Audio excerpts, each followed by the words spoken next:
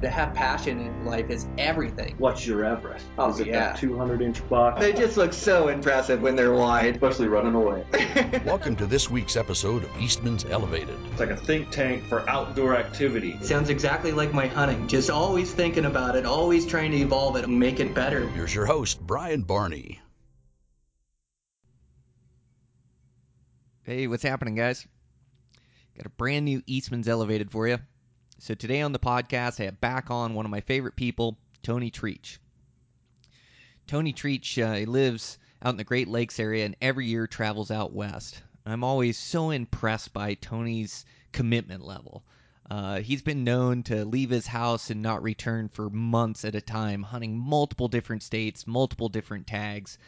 He's been playing this Western public land game for a long time, and he's just got a great approach, great mindset. He's a great hunter. So yeah, just happy to have him back on. I really enjoyed today's conversation, and I think you guys will too. I want to thank our sponsors for today's show. I want to thank Swagger Bipods. Shooting a rifle accurately is all about the rest. And if you don't have a set of sticks or a bipod, it's like good luck getting set up in a shooting position. Well, Swagger builds some of the best in the industry. They build a bipod with multiple different sizes that'll fit to your rifle. They have a quick detach, so you don't have to have the weight on the end of your rifle as you're hiking around. You can just set it up when you're getting close to a shooting position or when you want to get set up. They got spring tension loaded arms on them that will swivel and pivot. You can put the legs in different positions just to be able to shoot in all these awkward shooting positions that Western hunting gets us in. So you can shoot from the prone, or you can shoot from sitting, or even standing or kneeling. They have multiple different options there, and also if you don't like or don't prefer bipods, then you can get some shooting sticks. So they have some lightweight shooting sticks. Same thing here is they're tension loaded. So you can really track your target. If that bull starts walking left or starts walking right, you can swivel right with it. You don't have to pick up your bipod, reset the legs, and then reset on that animal. So they're some of the best shooting sticks in the market, best bipods on the market. So if you don't own a set of shooting sticks or a set of bipods, check out Swagger. I also want to thank Eberly Stock Packs. I've been using Eberly Stock Packs for the last few years. They're just built so durable and pack the weight really well.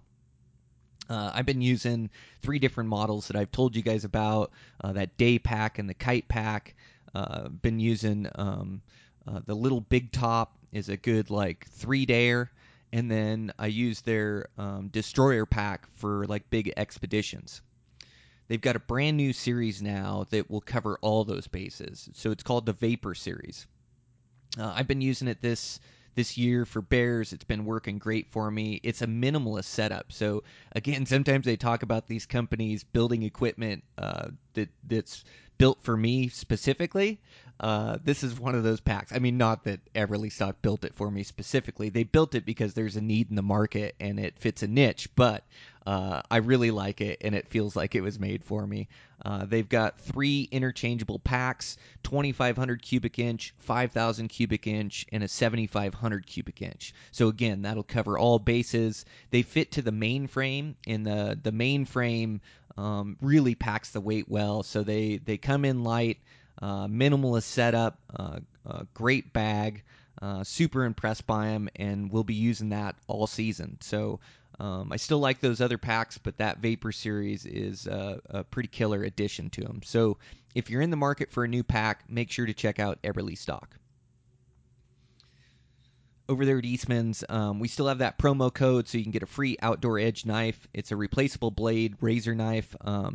They've got a really durable blade, which is really nice for cutting up elk or even cutting up deer for that matter. And really, these replaceable blade knives, I'm able to butcher an entire elk. I'm able to skin, I'm able to quarter, I'm able to bone out, even able to take off the head just with one replaceable blade knife. Well, take that back on elk. Usually takes a couple blades, even deer. It's so nice just to be able to change out that blade. So when that blade starts doling up, like that's when you cut yourself, or when accidents happen, as you start forcing that blade. And anyways, having that replaceable blade, you just use the edge, change out the blade when it gets dull, and you're good to go. But our promo code is for both magazines: Eastman's Bow Hunting Journal, Eastman's Hunting Journal. Throw in a free Outdoor Edge knife. $50 for both magazines for a year, or $30 for one magazine for a year. Promo code is Elevated321. So just punch that out on eastmans.com and good to go. Make sure to check out everything we have going on beyond the grids.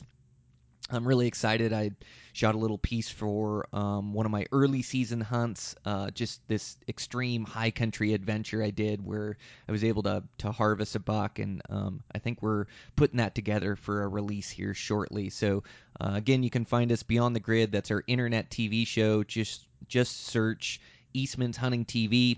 You can also catch us on the Outdoor Channel. And mention the magazines. Think I'm good to go. A little bit delirious. It's been busy here this summer, man. Oh man, just trying to keep up with construction projects and responsibilities, and then able to pick up a couple speaking gigs, which I'm super excited about. Going to do the Western Hunting Summit this weekend and next weekend, and so excited to get that rolling. Going to be down in Phoenix. Going to speak down there in an elk hunting seminar. Back up to going to do Fieldcraft Survival. I believe there'll be tickets for that, Salt Lake City.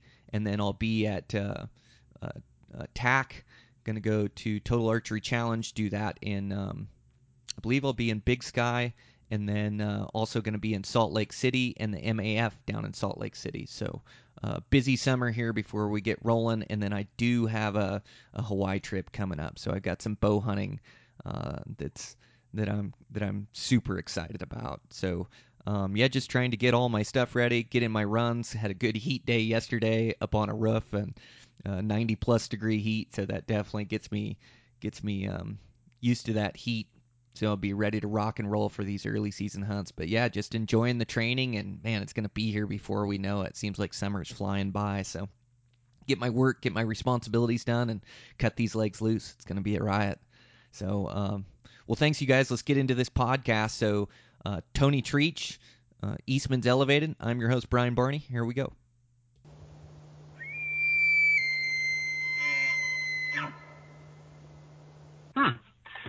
In the meanwhile, I was sitting here in my truck. I pulled outside of the garage because I'm closer to my office where the Wi-Fi's at, and I shut it off, and instantly a red squirrel runs out from the tree, jumps up, and I can hear him underneath the truck, like in the engine compartment. like it's just not a good morning. You are kidding me. I fired up the engine. He ran so fast, his ass was flipping over his head when he was taking off out of the truck. So man, the squirrels, mice, and rabbits, that's like the one thing you want to keep out of your rig. They get into those wires. They can just make a mess. I ran into a guy in Colorado last year that parked his razor on top of a giant blue tarp and then folded it over the razor like a Christmas present. And I ran into him later. I talked to him. I asked him what the hell he was doing. He said, keep the marmots out, because they had actually had a truck lose brakes up there on that exact trailhead because the damn little things chewed the brake lines, and then they had to go down using gears. Oh my gosh, I've never heard of that. You have to wrap up your side-by-side in a tarp. Yep. Crazy. Well, thanks so much, Tony, for taking the time and figuring out the tech. We're on now. Good. Yeah, I didn't expect my computers and my phone to be the major problem of the day. So yeah, no got worries. that past us. No worries. You got those credit cards maxed out applying for tags? Oh my gosh, yeah. New Mexico and Wyoming are the scary ones, right? Because if you want to apply for everything, which I don't apply for the bison anymore. Just once they raised it up to $5,000, I was like, that's just it's not worth it. But yeah, between those two states alone, I've just got to make sure the wife doesn't find out how much money they hold on to for a couple months. Yeah, I know what you mean. It's such a good opportunity though for us blue collar hunters to be able to apply and get some of these opportunities, like the best opportunities in the lower 48. So, the more you play the game and the more tags you draw, like the more times you want your name in the hat. And, I'm sure you're the same way. Like I would love to draw a sheep tag or love to draw, any of these coveted tags. It's such a fun adventure. So there's really no option for me. It's just to, charge it up and Yep. like you say, pay the premiums until I get my money back or a tag, which I would prefer. Yeah, no, I do the same in every state except for along the Pacific coast. And yeah, just fingers crossed. Arizona was my first unsuccessful of the year, so I got that behind me. No, just keeping fingers crossed. I got to get my Montana in this week, and hopefully draw something other than just gen tags and over the counter stuff.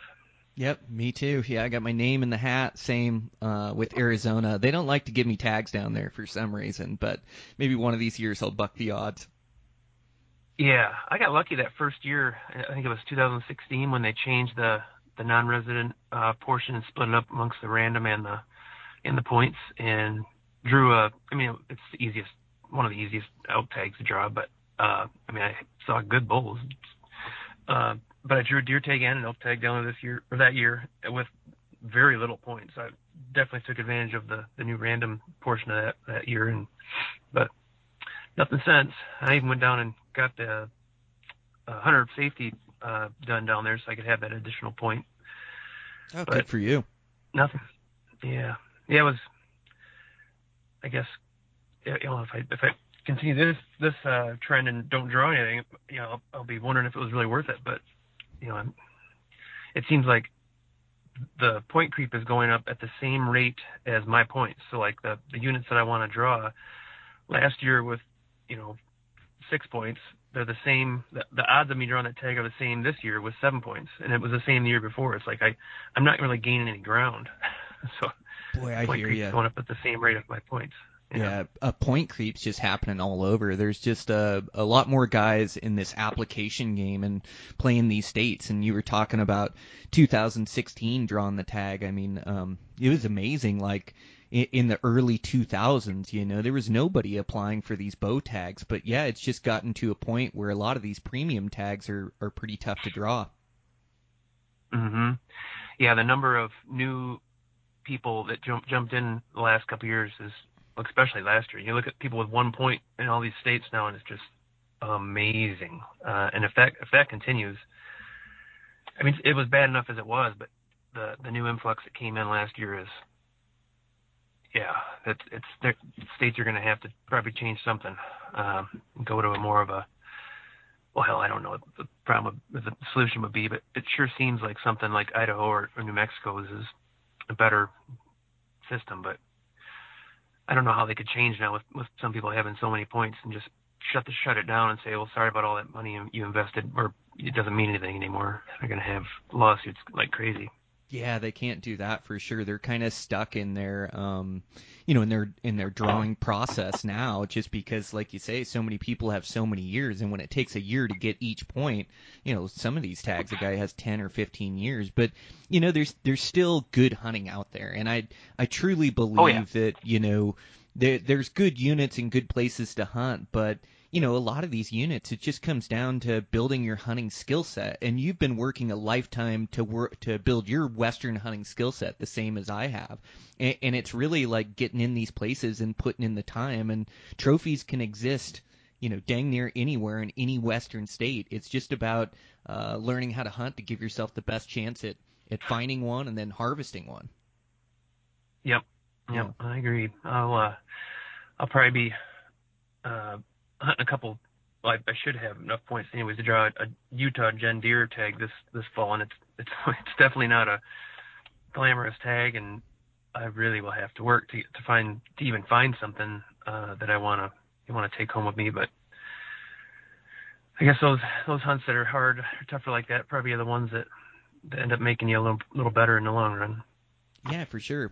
I'm in the same boat. I've harvested one really good buck from Utah in a general unit, but it just I didn't like the unit. I didn't like all the pressure in it. So I've been trying to find another unit that fits my style of hunting, the places I like to hunt, and then population and size, of course. So I'm in the same boat, Yeah. Tony. We may be able to team up again on another hunt this year. So last year you That would be drew awesome.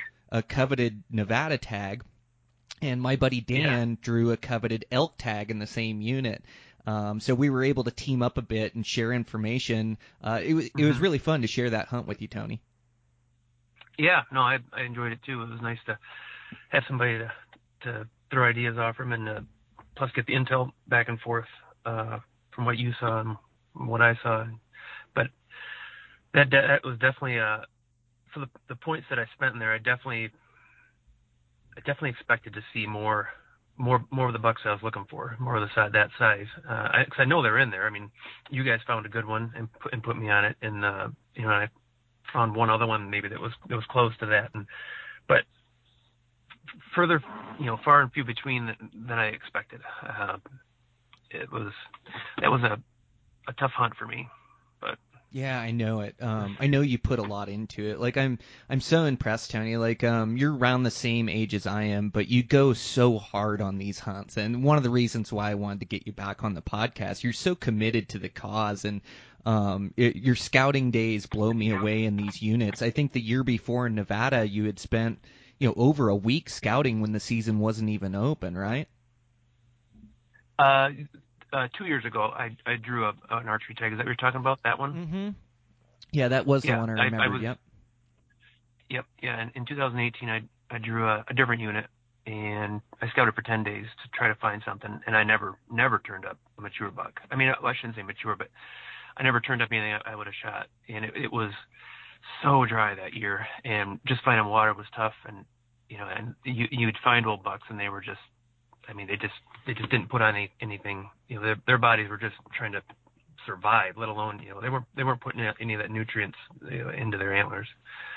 So I turned that back in. And this year I think I only scouted 6 days this year in Nevada.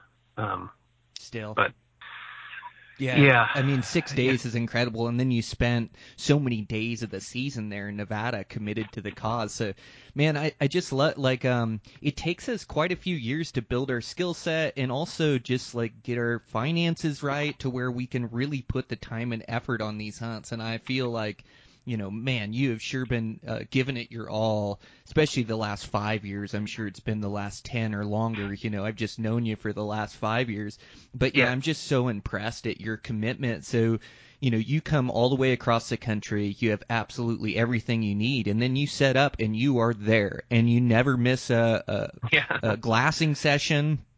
You put in great miles, like you're constantly putting in the effort. And so like I'm just so impressed at like the hunting skill that you've built, and then like your game plan going into these hunts, and then also like your discipline to hold off on those decent 170-inch deer because you're looking for one bigger, because you've accomplished that before, and you believe in yourself and believe you can do it again. So like how do you build your game plan for these hunts when you're going down? How many days do you give these hunts? Is it like I'm going to give it the whole season, or you try to give yourself 10-day window? And like you say, you built 6 days into scouting Nevada. That's incredible. Those scouting days, you learn so much in those days just about the country and finding the bucks, and they're easier to find in that summer range or that summer routine with those redcoats. So that scouting is so essential, isn't it? Yeah, no, I definitely try to put days in front of each hunt if I can.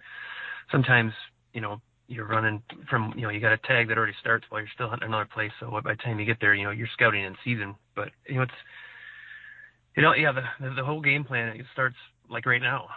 I've got to with the tags, making hopefully you can apply for ones that don't overlap or overlap minimally. But then I wouldn't be able to do what I do if I was self-employed. I don't think. That's the biggest key is I've built my business around the fact that I'm going to be gone for 4 months straight, and everything has to be lined up at home with the wife, and and with the guys at work. I'm like you. I own a small construction company, and my niche is very particular. But I work with other builders, and they know that I'm going to be gone those months, and they cover for me. And it's if they want us around, that's what's got to happen, and it works out great. But everything starts there. If one of those key pieces isn't running smoothly, whether it be at home or at work, you're not going to be able to be gone that long, or to be able to concentrate on what you're doing out there. Well, if you've got issues at home. Boy, that's a good put an point. extra. Yeah. It's like to enjoy your time out there, you have to be committed to it, but everything has to be right at home. And you make such a great point at just structuring your life to get the time to enjoy the things you love to do. And I was a weekend warrior for years, and that worked for me, but I could do less hunts. I have a Montana General tag, less travel to the hunting grounds, and then try to use my time wisely. But you're right to do multiple of these out-of-state hunts. You got to be able to structure your life so you have the time and the support of your family, support of your guys. So, yeah, I'm in that same boat. It all starts there, having the time and having a clear mind so you can go chase your love and your passion. Yep. Yeah, and I got lucky with my wife. I vetted her out for 3 seasons, and she did fantastic. She didn't. She was there when I came home, and she knows now that this is, it's my life. Besides her, this is what everything, all my focus goes to anymore. I don't fish like I used to. I mean, I used to work on charter boats. I got my captain's license and used to do that stuff and fish tournaments, for salmon out in the Great Lakes. And I don't do any of that anymore. I don't hardly, my focus is at home and her during the off season. And then when it's hunting time, all my time goes, all my free time for the whole year is focused in that fall, and everything else kind of, is falling by the wayside. Man, you love it. You put so much into it. Like, yeah. How do you keep your mind right? Like being gone for 4 months, or like these long hunts, like even like that Nevada hunt, it's, I go so hard, but boy, it starts to grind on a guy, especially you get into day 8, day 9, day 10, 11, 12, and especially like you're stacking those scouting days prior to hunting, like a lot of times. So, you're 6 days scouting and then those hunting days. It's tough to keep your mind right or to keep dedicated to the cause, and especially when you're, like that Nevada tag where you weren't finding the bucks that you wanted to find. How do you keep your focus and your mind right on these tough hunts? I'm not sure I do keep it right all the time. Good. I'm glad I'm not the only one. I bounce off, I'm constantly bouncing off insanity. It feels like, especially last year. And I would, I'd call Jody, and and after like 30 days of, not finding what I wanted, and then running into disappointment in Colorado too. After Nevada, when I found a bunch of great bucks and was set up on a great buck, and only to have someone else blow them out and not turn them up for 12 more days. The rest basically until the muzzleloader guys were running all over the place in there. It was just I was kind of a mess, and I was as frustrated as I've probably ever been. And I would call her and talk to her about it, and she would kind of straighten me out and get me, get my head right again. And but it's hard to be gone for, that was pushing on 35 days, probably being gone straight from home at that point after the disappointment in Nevada, and then things not going as planned in Colorado. Even after I found them, something to target. It was tough. Man, and it is. Yeah, but having good people around you that you can, that can help you not get frustrated, and I don't mean, obviously most of my hunts are alone, but just having friends and her on a phone call away to remind you that this is supposed to be fun. You're doing what you love, and just because you're not wrapping your tag around a giant buck and at every stop along the way, it doesn't mean it's it's not going to necessarily mean it wasn't successful. I had and I covered a lot of ground of it. I saw a lot of new places and saw some amazing things, and got to run into you and Dan and hang out with you guys a little bit, and look back on all the troubles. I have three blown tires, and electrical issues, and my truck, and all kinds of stuff going on. Now it's kind of funny, but you just got to remember that the adventures, those memories will be there for a long time, and just got to take the good out of it, I guess, and maybe it'll help me train a little harder this year, focus a little tighter, on what ways to make sure that doesn't happen again. Yeah, the goal is always success, but you're right. We got to enjoy the journey and the process along the way, and if you weren't enough before a big buck, you're not going to be enough after a big buck. But yeah, sometimes we just get in these lulls, where it just takes perspective. I like how you call Jody, and she encourages you and tells you, hey, you're doing what you love to do, and I think that's what helps me as well, is when I get down is just to put things in perspective, and I'm doing what I love to do, and there's nothing I'd rather be putting effort into than backcountry hunting, and covering miles. So yeah, it is putting it in perspective. And then you're pretty good too about, like, you're always grinding hard, morning, night. You've always got another game plan. You're always theorizing. But you're also not afraid to take a day and run to town and do your laundry and take a rest day and kind of a recover day. And that seems to, like, kind of rejuvenate. It kind of helps with, the mindset and the body and things to take that day and recover. Do you have those figured into your game plan as well? Oh, yeah. Yeah. I've, usually at least probably no more than, I'd say 7 days go by without, doing laundry, getting a real meal, and a nice hot shower. That's there's no way I could do what I do, living out of my truck in a tent for 3 months straight if I didn't, figure that in there. I wouldn't be able to make it if it wasn't for my little that little Nemo pump shower that I have at the truck for just in between trips in, and that there's certain things that help you keep your head straight. Yeah, you get set up right. You bring everything you need for your camp, and then, you're able to move your camp to different locations and have a different home base. But that's important to feel human and to feel comfortable. It puts your head back in it. Like, I know sometimes I'll be grinding hard and I won't have any coffee in the morning, and we're hiking and it's day in, day out. And boy, just with stopping and having a cup of coffee just makes me feel human again, and my brain starts firing, and all of a sudden, I'm pumped up to go hunt again, where I was just in a lull. But some of those human comforts can make a huge difference on a hunt. Yeah, for sure. Just having, foods that you like to eat, not just foods that are, okay, well, this one's got 150 calories per ounce, so it's going to be, more efficient to carry in. Just carry stuff you like. Yes.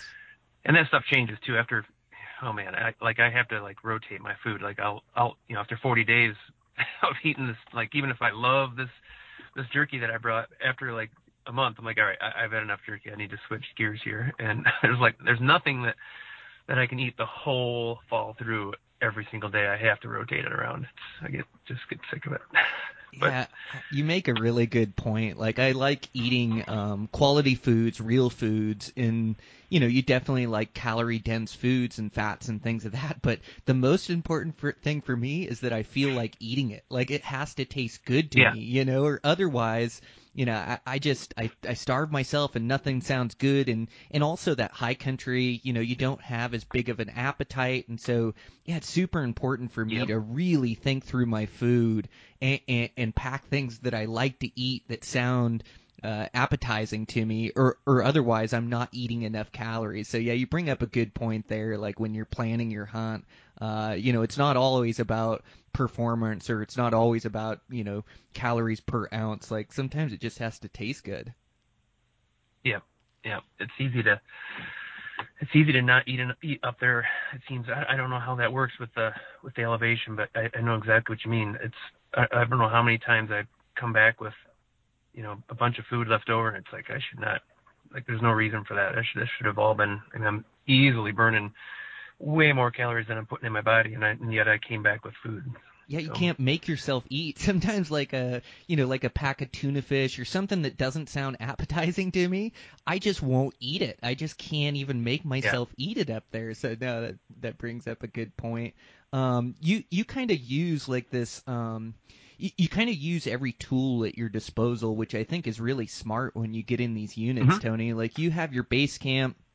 Last year you had your four-wheeler in country, and so you use your four-wheeler to get you to vantage points at some, at times, but then you're also not afraid to go backpack into country. You'll leave super early in the morning. You'll day hunt places. You'll backpack and stay in tents in places. You'll use your four-wheeler to get you farther in country and then hike from there. And so you use like every tool at your disposal, and I just think it's such a great approach on these Western hunts because not every hunt is set up where it's a 10-day wilderness hunt where you pack everything on your back. Like sometimes you got to utilize these tools, like a four-wheeler or like your truck. I know you really use your truck, and I do too. But to kind of get a feel for these units, they're so big. Like you got to be able to travel around and kind of heat check different spots to find out what those deer prefer. And so, like, how do you make your game plan when you get to a hunt? Are you going to drive the unit first when you show up and kind of glass around that way? Or do you have some e-scouting places that you want to hike into and kind of have an A, B, C, D, E plan? Or how do you go about it when you're planning a hunt in one of these units? Well, like for Nevada, for instance, last year, it's a big unit cluster. There's a bunch of units there, and then so at home during the off season, I figured out kind of using intel and from other people and yourself included, I put together a game plan of what I want to check first and bounce around. I think I actually set up my base camp in 7 different mountain ranges in that. Oh wow! During scouting and hunting. So I always like to set up the base camp, and it's quick and easy to take down and move, so it's not a big deal. But it just that's kind of like my, even if I come out, if I'm going in for 5 days or 4 days, whatever, and I come out, that's my refresh everything, fresh clothes, a quick, a little solar shower thing, and then I'm back at it, and that makes a world of difference. But yeah, sometimes it's it doesn't make sense to backpack in, and if it's only a half-hour hike in, I can stay a lot more fresh and focused if I'm coming back to a semi-real food at on the tailgate rather than just backpacked in. It just doesn't help you. It might actually hinder you. But that four-wheeler was one of the best investments I've made. I think 2017 was the first year I got that. The previous year was when I had the Arizona elk tag, and I destroyed that truck. Both front and rear bumpers were trashed. The running boards were completely crumpled up, and I had a crease from the front passenger side all the way to the back on the body. I basically got into a couple spots where I couldn't get out. I couldn't go backwards. I couldn't turn around, and I was bouldering basically with a F-250, and it does not work well that way. After that, I thought, and that was just getting a regular trail, just trying to get to the end of a trailhead. But there's no signs that say, ATV only or side-by-side only. So yeah, that thing has saved so much wear and tear on my vehicle, just getting to trailheads from my base camp, and then going from there. But yeah, you got to be flexible. Every unit's different, and even in the same unit, you can, be hunting down low, be hunting up high. Just got to be flexible and be ready to change gears if it's going to help you get your goal done. That's right, Tony. Like, you bring up a good point like that. Being adaptable on these hunts is probably our biggest asset. Like, you make all these plans from your computer at your house, and they're good plans and the places that you want to go check out. But, where the real meat is like what you see while you're there, while you're scouting and while you're hunting, and being able to adapt to where those deer like, and then, transpose locations. You find deer in this location, you start looking on your map for other places that look like that and other vantage points on that country. But I think as a Western hunter, our ability to adapt and overcome is one of our biggest assets on these hunts, because sometimes I can make the best laid plans and I get in there and there's no deer, or I get in there and there's a bunch of people in there. And so it seems like on all of these hunts, like being adaptable is like one of the best things you can do, or your biggest asset to finding that success, is just to keep adapting and keep theorizing. How much of that do you do on a hunt? Oh, it's imperative now, especially with what we saw last year with the new increase in hikers and tourists and just people getting out. If you go in there and you're dead set and rigid on what you think you're going to do, and aren't flexible, you might not be doing very well. It's you've got to be able to adjust and just go everything with an open mind, because otherwise, say old Mike Tyson quote, everybody has a plan to get punched in the face. I got punched in the face a lot last year. The tourists, the Texas tourists, and the increased hunting pressure in Colorado, that I saw was, and I kept trying to change ways, and it didn't end up working in the end. But if I had not been flexible, I wouldn't even have found the bucks I found. I would have had zero chance.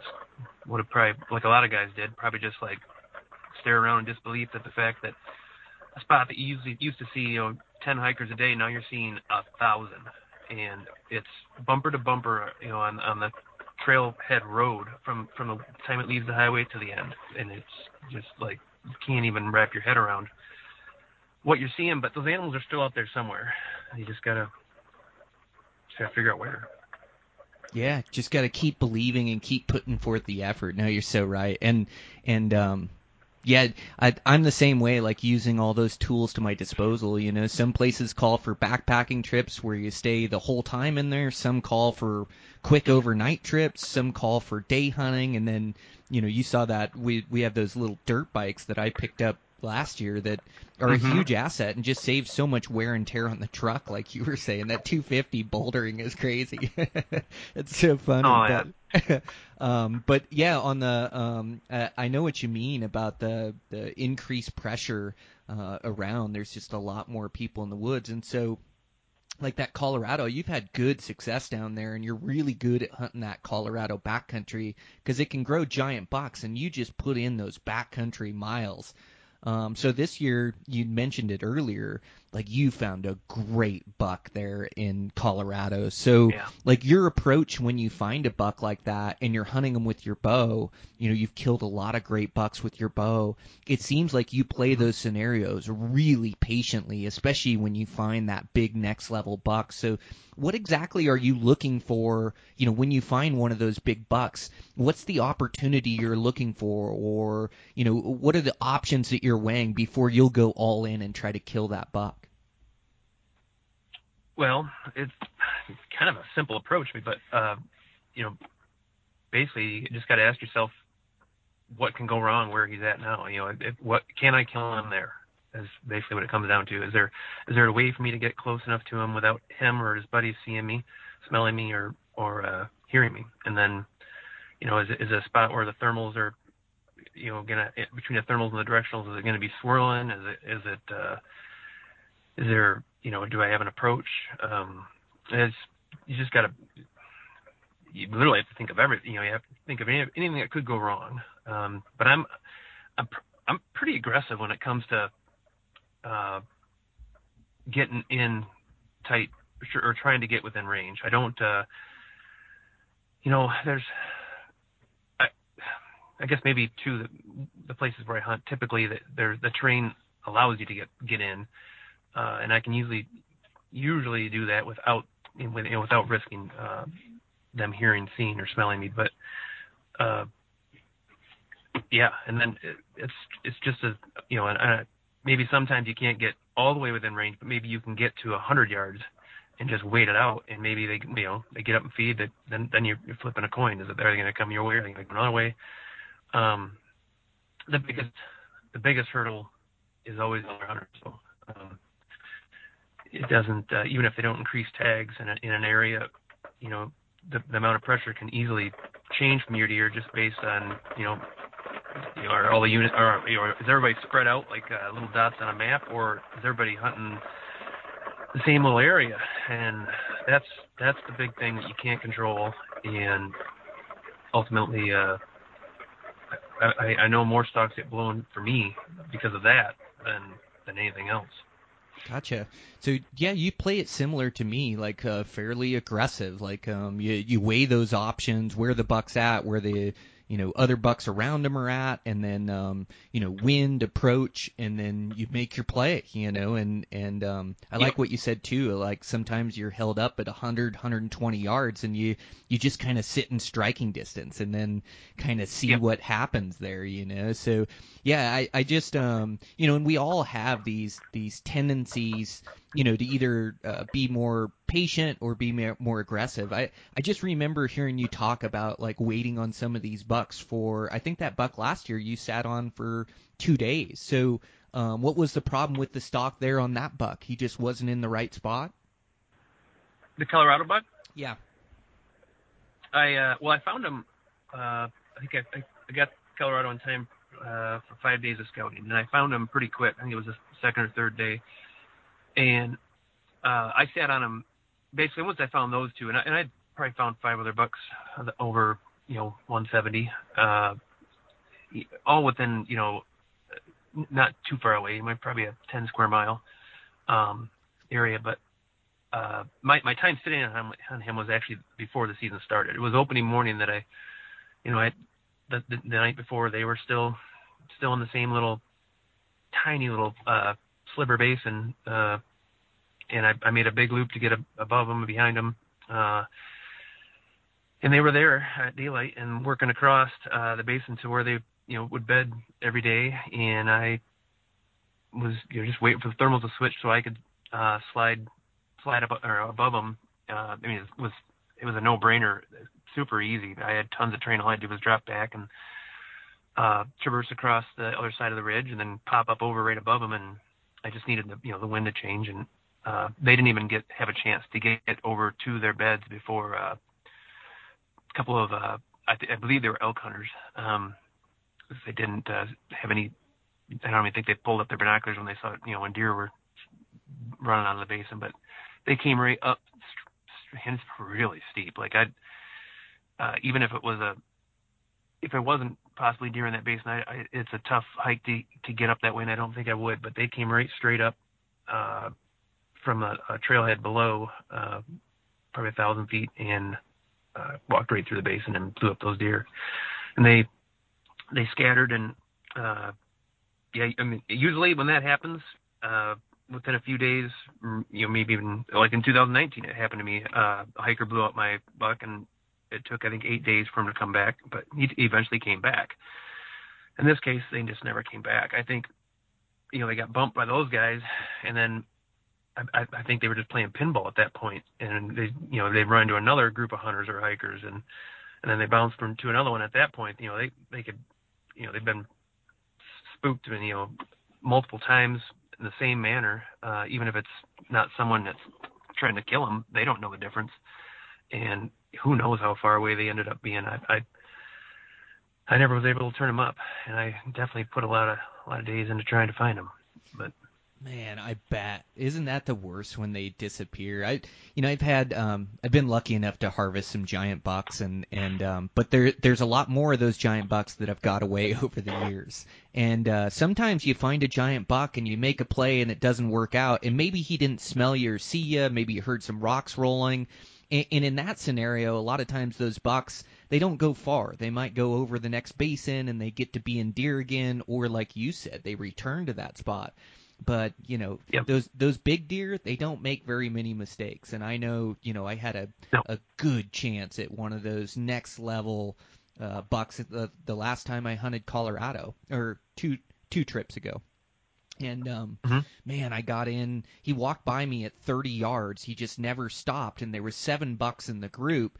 And anyways, he got out there a bit on me. It was like, I think the shot was 65, and there was no wind where I was at, but there was wind in between me and the deer, and I put one. It went right in front of his chest. I watched the wind sail that arrow and push it over, and I missed him, and that buck disappeared, and I never turned him up again. I mean, I looked in every connecting basin. I glassed for 5 days after that, and there's just he's just gone. I don't know if he dropped down to secondary living or what the case is, but a lot of those big bucks you get one chance at and then they're gone. Like you were saying, pinballing around in there, that buck, he never got to feel secure again where he could return to that basin. He got down in there and started running into people, and like you said, who knows where he ended up, but boy, I bet you covered some miles and put some hours behind the glass trying to find that thing. Yeah, it's still a little bitter to think about them. Those ones hurt, I think don't they? I posted a video the other day on Instagram, just kind of like my sad song of him again. But there'll be others, and he sometimes, maybe if this is the new normal of how many people we're going to see between hunters focusing in on new areas, plus the new influx of hikers and tourists day hiking around, might have to start rethinking the places we hunt, and not just how we hunt them, but maybe where. I've been seriously looking at the idea of, okay, there's these places in Colorado where I bow hunted, and it's multiple different units. They're beautiful. They're absolutely some of the most beautiful places out west. Same thing for Wyoming. But there's a lot of places, like some of the areas in Nevada where we were hunting, and they're pretty. They're scenic, but we didn't see hikers down in the low areas or in Nevada like last year. And there's a reason. Tourists aren't putting their vacation in to go hike around in the dry, hot, desert. Some people are, but nothing like the high country of Colorado. And I think that, maybe to generalize it, I'm starting to look at places that are ugly, places that aren't beautiful, places that tourists aren't going to want to go. Yeah. Maybe the bucks will still like it, but it's just not the place that every non-hunter wants to go take his family, to go hike up to see a beautiful alpine lake, or just to be able to get up there above tree line and take their selfie on a 14er. Those are the places that are going to get bombarded with non-hunters, and those are the places that are going to it's going to be a whole new challenge of trying to stay on unpressured deer. Oh man, you bring up a good point. Like we talked about adapting, to the hunt, but yeah, it's adapting to the current time, day and age we're in too. This influx of people that are in the high country. So you bring up some really good points. Like I've been thinking about that as well. Like the wilderness, and deep in the wilderness, that's been my key to success for a lot of years, and putting in that extra effort. But nowadays it's like everybody can read a map and see that that's wilderness, and there's so many guys now that are training and that are going hard. And so, I've noticed the influx of people in this wilderness, of people hiking in, people camping, people staying in there, which puts more pressure on it, and so like I've had to adapt as well. And some of my better spots now, are not wilderness, but they're kind of like, I think of them as a secret wilderness, because I think it's not marked wilderness on a map. It's national forest, or it's state land, or it's BLM, but there's no roads in there. And even sometimes there are roads that go in there, but they cross private where nobody can access into them. So there's no vehicle pressure from the public. So finding like these little oases like that aren't marked a wilderness have been a go-to for me for finding big mature bucks and getting away from that pressure. So I find myself adapting too, and I don't, the high country has been my favorite for years, and I'll continue to hunt the high country and try to adapt and try to find places. But I'm almost finding like some of these foothill hunts, or breaks, or badlands, some of these hunts can produce some giant bucks in there, and kind of getting away from that hunting pressure. And two, like when you go into a wilderness, everybody that's hunting that wilderness is in backpacking shape and they're going hard. But you go to a roaded area and all of a sudden everybody has a cush camp and they're day hunting from their truck and nobody's really backpacking in those places, And so then if I can take my backpacking skill set into those places, it seems like I can find some incredible hunting. So yeah, I think being adaptable and kind of changing our hunting locations and keep trying to theorize where these big bucks can grow up, I think it's going to pay off in the end. Yeah, that's a good one. That's a great point. And a good tactic. That would probably help a lot of people hearing that one. Yeah, for sure. Well, it's like our biggest asset as humans, as backcountry hunters, is our ability to think and theorize and come up with game plans. And so, yeah, I mean, as conditions keep changing and more pressure, like we just gotta keep finding new areas and different areas that produce, those opportunities that we're looking for. But it sure is fun, like trying to solve the puzzle, and it'll be fun again this year, like going for it and going all in. So, Tony, like me and you are the same age, like around the same age. I really think that it takes us like quite a few years of building that experience to get to the level where we're at, like, I think, I don't know if we're quite in our prime still, but I sure feel like it. I feel like I'm in good shape and, can drive hard, and I just have that experience behind me. And I've also harvested some good bucks where I can hold out for those big next level bucks. You do so good on these backcountry hunts. Do you feel like you're just hitting your stride?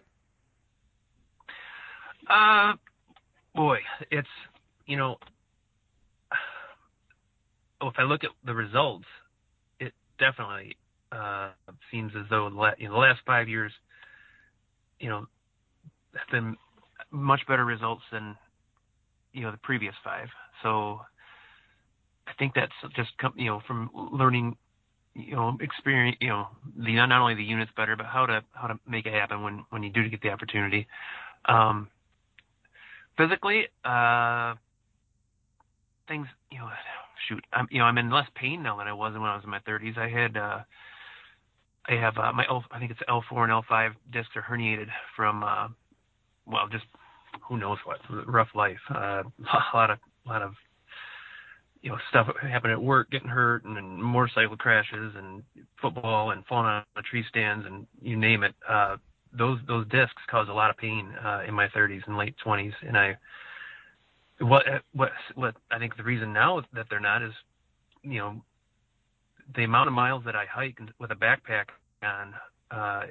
Your core doesn't have a choice. You don't have to work out, to get a strong core. If you're, averaging 7 to 10 miles for 4 months straight with a backpack on, even if it's only 30, 40 pounds, your core will get strong.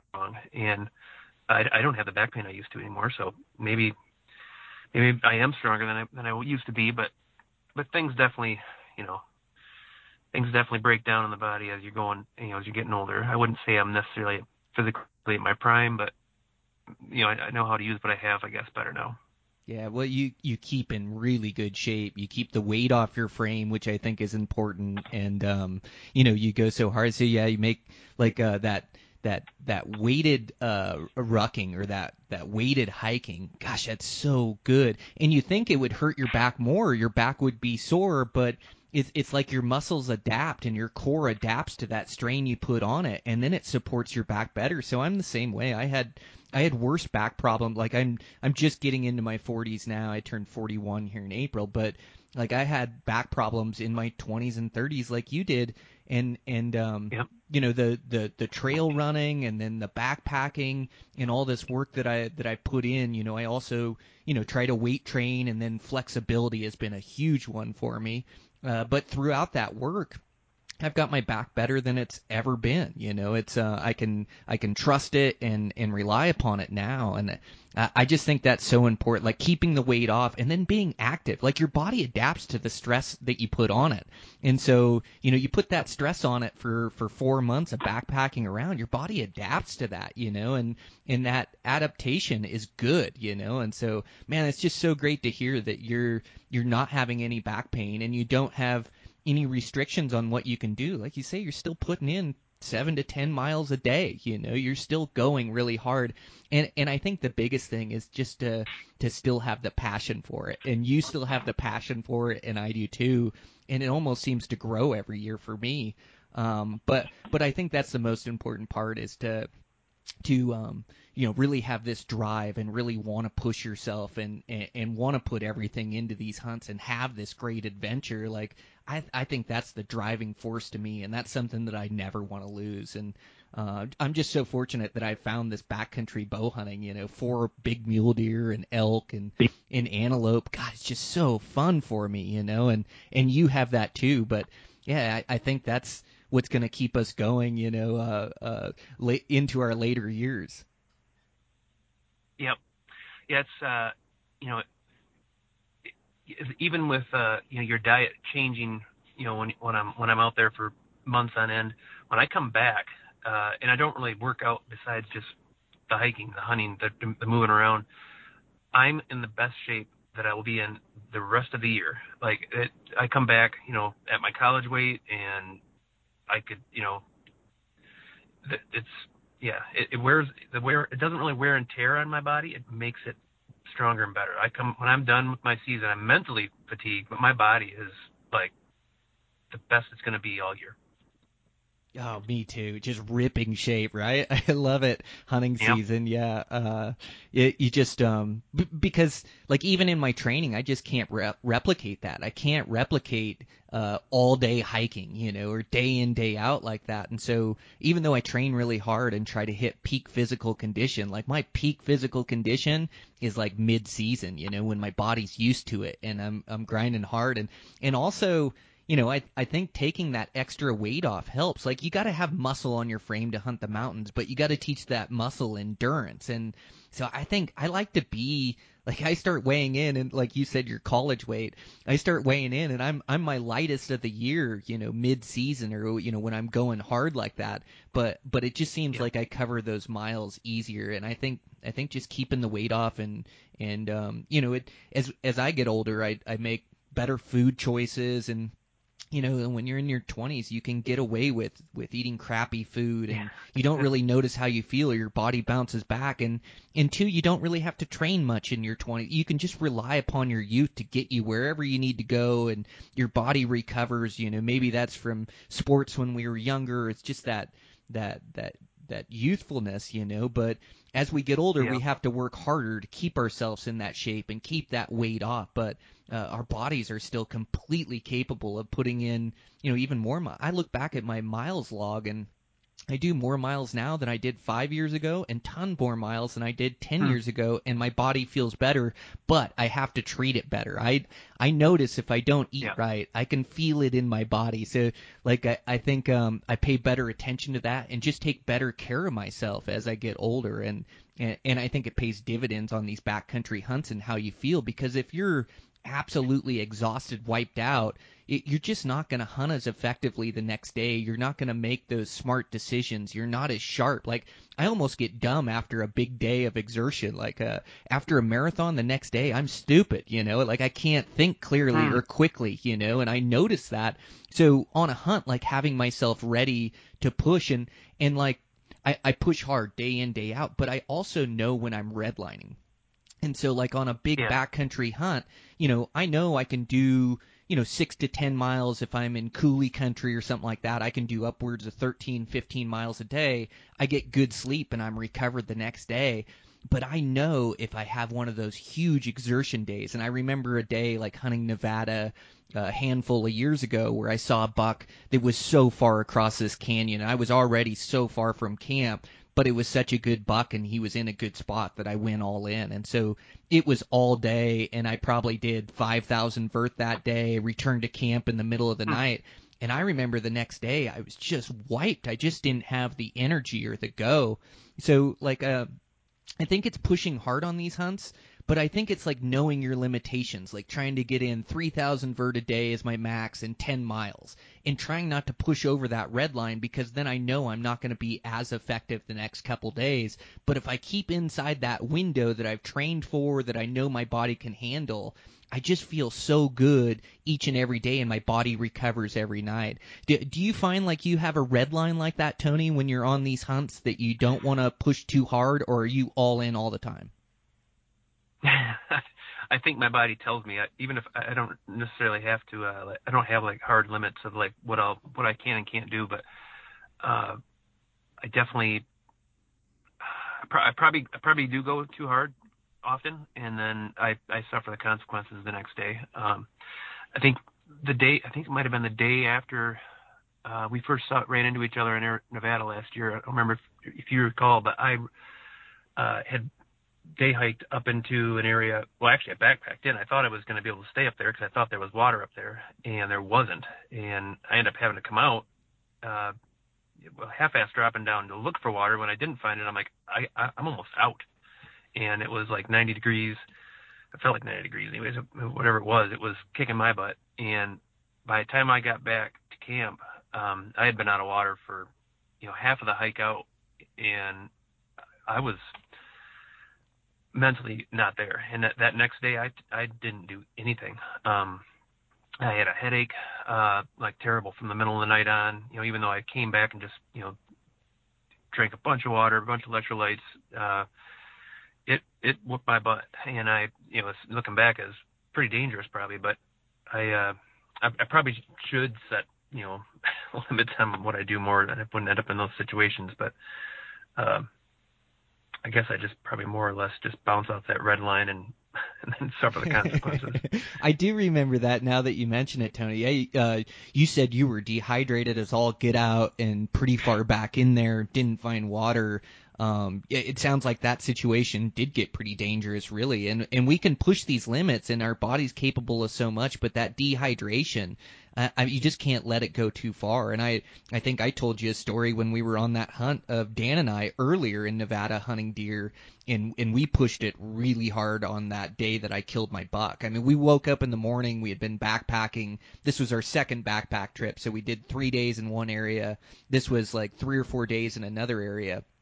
And we had to pack all our water in there. And so, you're kind of trying to make sure you've got enough water for the hunt. And so you're not really hydrating for those 3-4 days up there like you should be. You're trying to keep enough water to keep hunting. And so we woke up that last day, and I think Dan had 32 ounces and I had 16. And we glassed up some bucks, and it was hot. It's that early August hunting, and we made a play for him, and I ended up killing that buck. But we had to wait in the sun for 2 hours for him to stand, and it was just brutally hot.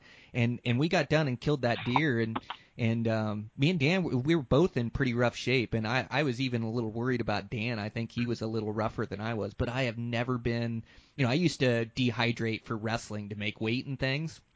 And I haven't been that dehydrated since wrestling. Like my mouth was so dry and almost hurt. I just wanted water so bad. And we shared all our water till the end. And then I ended up hanging the buck in the shade. And then we ended up hiking out, but we had to do a huge climb and a huge hike back to the truck. And then the next morning at daylight, I came in from the other side and packed that buck out. But, I know Dan paid for it the next day, and I could definitely feel it the next day. And when you look back on it, like that's a little bit too close to the edge as far as dehydration. Because, man, I mean, if it hits you and you're up there and you have no way to get out, it can cripple you up there, and you can die from it, especially these early hot hunts like that, those early season hunts.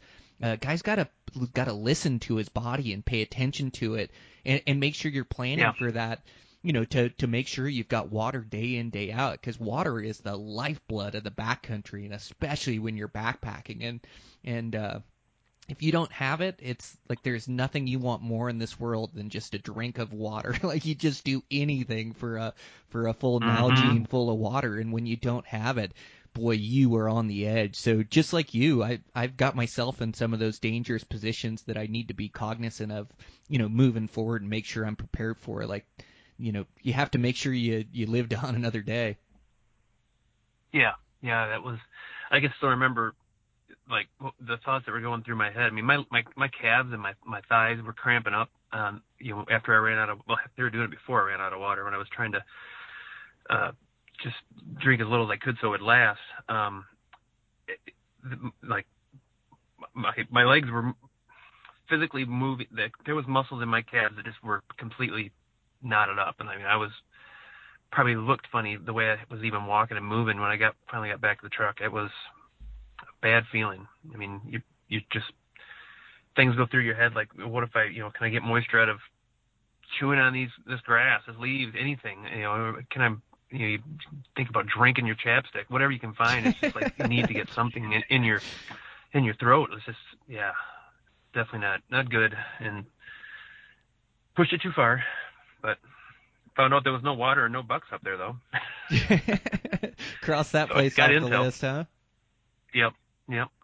A lot of times those bucks just don't need much water. They find a seat. Like, I very rarely see deer drink. Like, my desert hunt late in the season, I'm learning to hunt this desert better, which, again, I think the desert is kind of like that new wilderness. I really like hunting that desert. The populations are low, they're low densities, but those bucks can grow giant down in there in that desert. Mm-hmm. But they're so dependent on water down there, which is different than the majority of my hunting. Like, even hunting that dry place in Nevada, where we dehydrated and killed that buck, there's no water on top of that mountain. But I'll see those bucks day in, day out in the tops of those chutes, and very rarely, almost never, see them drink water or go down to water.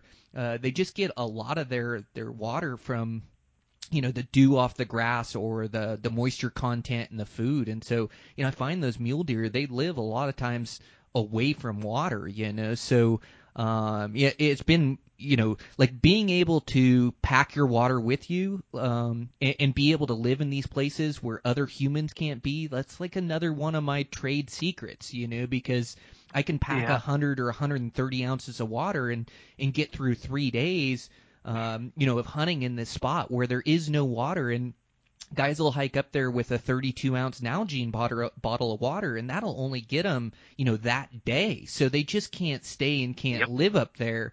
And so, like, being able to pack my water and plan for it is a major advantage for him. But I just don't see mule deer drink that much water. How about you? That's a good point. You wonder, if maybe they're dropping down at night, like every few days or something, to get water, or if it is all from their food. But yeah, I've definitely seen bucks and spots where I couldn't even figure out where they would be dropping down, unless it's just miles away. And there's definitely, water is key. There was, there's been hunts I've been on, and that the only water source you might have is you're sharing it with bovine cows, and almost. I remember one time in Utah, I actually had to physically push a cow out of. She was standing in the little seat, it's plenty deep. It should be clean, but no, the cows just basically turned it into a bath, and I had to filter water out of there, or I just didn't have a choice. In hindsight, I would have loved to have known that was going to be the case, and I'd pack it in before. That's another valuable thing with scouting trips. If you find the bucks you want to hunt, and there is no water there, you can make a couple of overnighter trips and bring just water in there and stash it, so that it allows you to to stay in there where no one else will be able to, unless they do the same thing. So yeah, that's it. Planning for it. Yeah, I've got some water out of some pretty dirty places before. I hate when my water tastes like elk. I know that's not a good sign. Even after filtering it just tastes like an elk. Yep. But yeah, and then I remember last year filtered urine is still urine. That's right. And I remember last year, even some of my late season spots, there's just no water, no snow in there, but there was some cattle tanks in there, and so actually the water wasn't too bad, but the cattle tanks, as far as like the big metal tanks that they water their cows out of, there was some water in there, and ended up filtering out of that spot to be able to keep into water and keep back in there. But yeah, you're right. Those scouting trips, they not only tell you where the bucks are, like it's imperative to figure out where you're going to camp, where the water's located at, so you can live in these areas. And a lot of times in the backcountry too, you can find a little secret seat that nobody knows about, that isn't on any maps or anything. I know, like, one of these ranges I hunt in Nevada, like, I've got this spot that I've developed, and there's no water for 10 miles on this ridgeline, but I found this little seat that I drop about 500 feet in elevation and down kind of through the trees, and all of a sudden there's a little seep right there. And it allows me to live where nobody else can live because I know where that water is. So, yeah, a lot of these scouting trips, it's like, where will you get water from? And especially high country mule deer hunting. I've ran into it. Wyoming, place I hunt in Colorado has good water, but one of the last 0 point units I went in, water was really tough. We had to drop all the way down 2,000 feet to a lake to get it.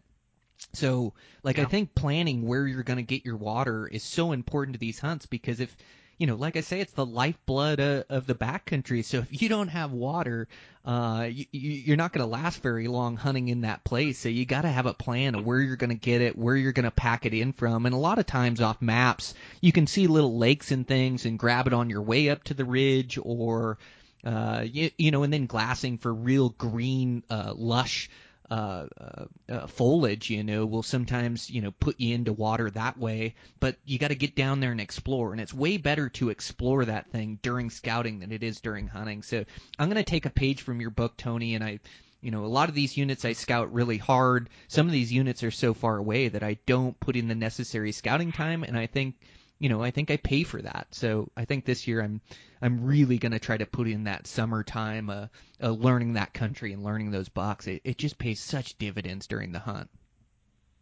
Yeah, it's the most fun time that I have too during I'd say the whole fall. I mean, besides standing over your target buck after you got it done, those scouting days are the best. I mean, there's no pressure. Well, unless you're not finding anything, then there's a little pressure. But as long as you're finding what you're looking for and learning new areas and making those little water waypoints on your mapping software. Those are days well spent and a lot of good memories. Well, and a lot of times those scouting days, you have it all to yourself. You notice that the hills are pretty empty, and so you get this really cool experience of just you up there. And sometimes it can give you a false sense of how you're going to kill that buck or where those bucks are, because you find some giants and there's no people around. But come season, maybe there were some other guys that knew about them or did scouting trips when you weren't in there.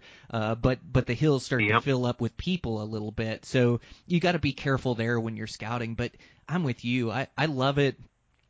Because I get to put in big miles too. It's like those bucks are out throughout the day, and so I don't have, definitely make good on that primetime morning, primetime evening. I want to be in good spots, but I can just take the day and hike all day long and just looking in all these different basins and finding bucks. And then when I'm scouting, I'm always looking for that next level buck, but I find a good buck, and then, I don't just sit on them. I just keep traveling and try to learn more information about the unit. But I'm with you. I love those scouting trips, and I love like a good bonsai 3-day scouting trip where I can just go put in the miles and really learn that country. So I'm definitely going to plan for this year, and I think it plays a huge role in success, and especially on these bigger age class bucks, is just knowing where they live and where they prefer, and then being able to go back to that spot during season and look for them when they tighten up their program, and maybe spend a little bit more time in the timber, and they have their gray coats on, but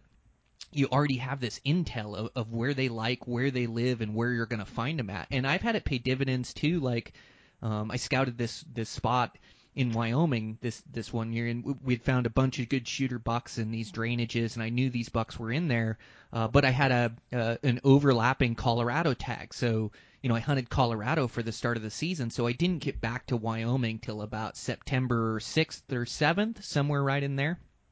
And when I got there, I went into these basins that I had scouted where I had seen over 100 bucks and a bunch of good ones, and there was no people in there. I had it to myself, which it is also rare, but I had this place to myself, and so I started looking around, but the bucks just were not there. They were not in these basins where I scouted, and so I started theorizing, and it had just, that food had burned off up top, and the bucks had started to shed their velvet, and they had just moved down into that secondary living, and so they were 1,000 to 2,000 feet off the top, and so I was up there on the tops and looking in these bold basins and not really finding much. I think I found a couple bucks, but it just was nothing like I had scouted. But I knew from my scouting that those bucks lived in there and they had to be close. And so I ended up walking down this spur ridgeline down about 1,000 feet, grabbed this vantage point, and instantly all those bucks that I had scouted were just down a little bit lower and hanging in the sparse timber and avalanche chutes and still in super rough and rugged country and still in the high country,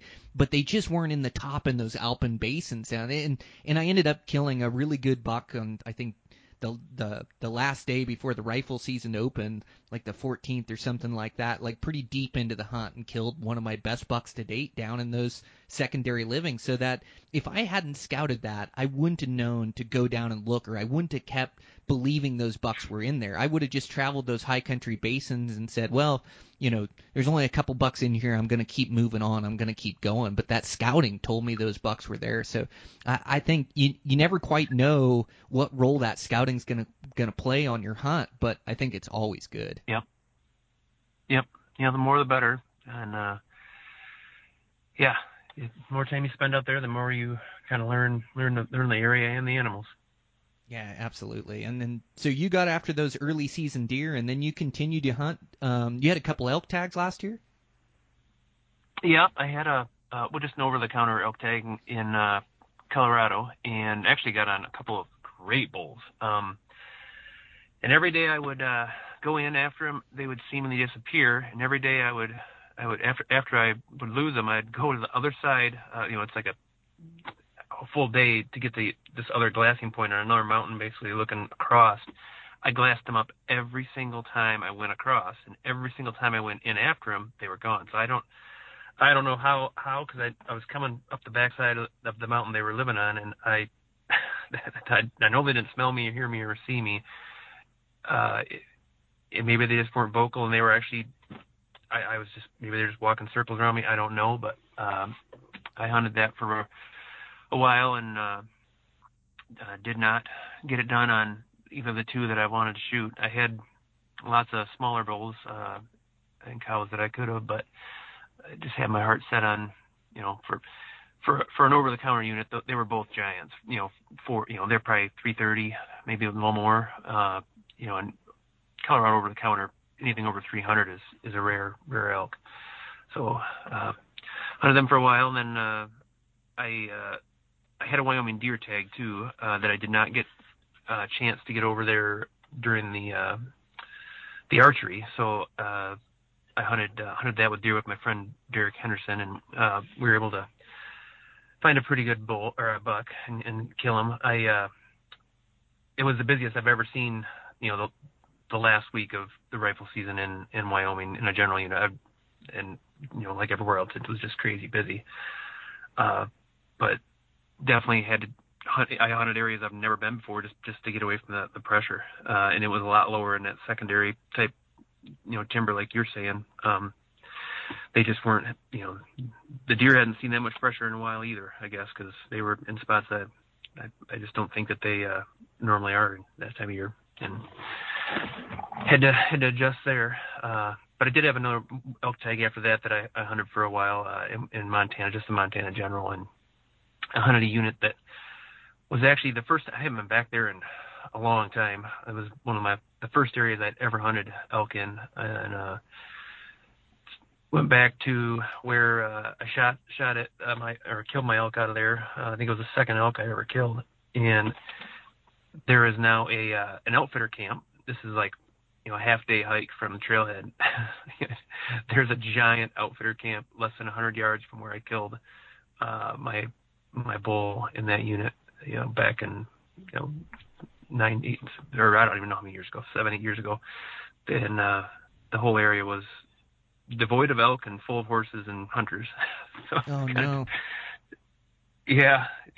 And I was in the process of changing areas. I'm going somewhere else, and a storm hit, and those roads in Montana, they're the worst. When they get wet, they're as bad as, they're worse than anything I've ever seen. And didn't really get the chance to change areas before I just ran out of time. But That was a heck of a buck in Wyoming that you shot. Really nice, dark, heavy horn, big backs. That was a great buck. Yeah, you spend a lot of time. You believe in these vantage points too. You do a good job of living and dying behind your glass. Like you find the best vantage points in country, and then you believe in them and you sit on them. I think that's so important. Like glassing is really important, but it's almost like believing in glassing is more important. Like believing in these master vantage points are going to do you better than like hiking through country or hiking around country. But you're really good at finding those good vantage points and then believing in them too, Tony. Yeah, sometimes it's pretty hard to convince yourself that you're doing the right thing by just hunkering down and sitting there when it seems like there's just nothing that's within sight. But through hiking and bumping everything around is not gonna help you kill them. Even if you do find them, you're back to the waiting game of, will they come back and will I be able to turn them up again? So it's definitely tried the patience, and but there's just really no other way that's as consistent, for me to find the bucks I'm looking for than just keep looking. That's it. I'm the same way. Believing in the glass, believing in the vantage points, and keep theorizing. But well, Tony, I really respect all the hunting that you do. Thanks so much for taking the time and being on the podcast and sharing your insight. Like, you have years worth of knowledge, and to come on and share that with guys, I just really appreciate it. Yeah, I appreciate you having me on, Brian. Thanks. Yep, and appreciate our friendship too. I like keeping in touch with you, and so hopefully, maybe we can connect on that Utah hunt, or let's just see what tags we draw and keep in touch. That sounds good. I'd love to run you and Dan again. Cool. All right. Thank you, sir. All right. Thanks, Brian. All right, guys, that's a wrap. Always fun to talk to Tony. We've just become friends over the years, and I really like that guy, and I love his commitment level, his approach to Western hunting. He's just a do-it-yourselfer, and gets it done consistently on big critters. So can't wait to see what he turns up this year, and always enjoy the conversation. So thanks again to Tony. Thanks again to our sponsors for today's show, Swagger Bipods, Eberly Stock Packs. Make sure to check those guys out. And check out everything we've got going on over there at Eastman's. And, man, just going to keep it rolling here and keep working away on these projects. About to get one house finished up, and that'll be a good feeling, get one out of my hair here, and a couple of these smaller jobs that are supposed to getting checked off my list. I got to fit in previous clients that have been good to me, and so although I'm busy enough, just gotta fit them in and find a way to get it done. And same thing, doing a little project for my sister, and she's been waiting patiently, so definitely get her wrapped up, and just get ready for this hunting season, and make sure I've got my bases covered. I got another carpenter that's going to come on and help me during the fall, so yeah, just so excited, man. It's that fun time of year, so just keep working round the clock, mornings, days, evenings. I did get out for some really good fishing on the salmon fly hatch. Hit that over on the Big Hole last weekend with Dylan, just a riot. I'll have to get him back on Flycast. He does so good on the podcast, and we just become really good friends, and he's a great adventure partner. So, check out that other podcast, Eastman's Flycast. So it's a fly fishing specific podcast. But yeah, as bear season kind of gets over, I get into training, and then looking to get out and throw some flies, even though it's been so busy. But I did get out this past weekend, got the family out, my wife and my girls. We went fishing on Sunday and floated down the Madison here, and even got a couple eats on a salmon fly there too as well. So super fun, just trying to get it all in here, spend that quality family time, and get all my work and responsibilities done, get in my training. And that just makes the days fly by. So every day that flies by, I'm a day closer to hunting season. So absolutely can't wait. I've drawn, drew one early season high country hunt and got some good hunts lined up, some good over the counter stuff, and my home state here, Montana, got some tags, so super pumped, and a couple more drawings yet to be released. So we'll see if I can maybe sneak out another tag here or another hunt. But either way, it's going to be a full season, and absolutely can't wait. So thanks, you guys, for the support. Really appreciate it on the podcast. You guys are the ones that keep this thing rolling. So, man, yeah, thanks. Support on the podcast, downloads, reviews, they all help out. And also on the shares on social media really help. So I just appreciate this community we're in. Man, I had a guy reach out. We had Dave on the podcast, and he was having problems with his truck and had somebody reach out and wanted to help Dave out with donating some work or donating some parts and things of that nature. Man, it's just an awesome community to be part of. I was just so happy Dave sent me a message, and he was totally stoked. So that's what it's all about. It's just being part of this great community. So thanks, you guys. I really appreciate it. With that, I got to get back on the roof and do some more heat training and get that done so I can make the Western Hunting Summit this weekend. But yeah, that's a wrap. Check in with you guys soon.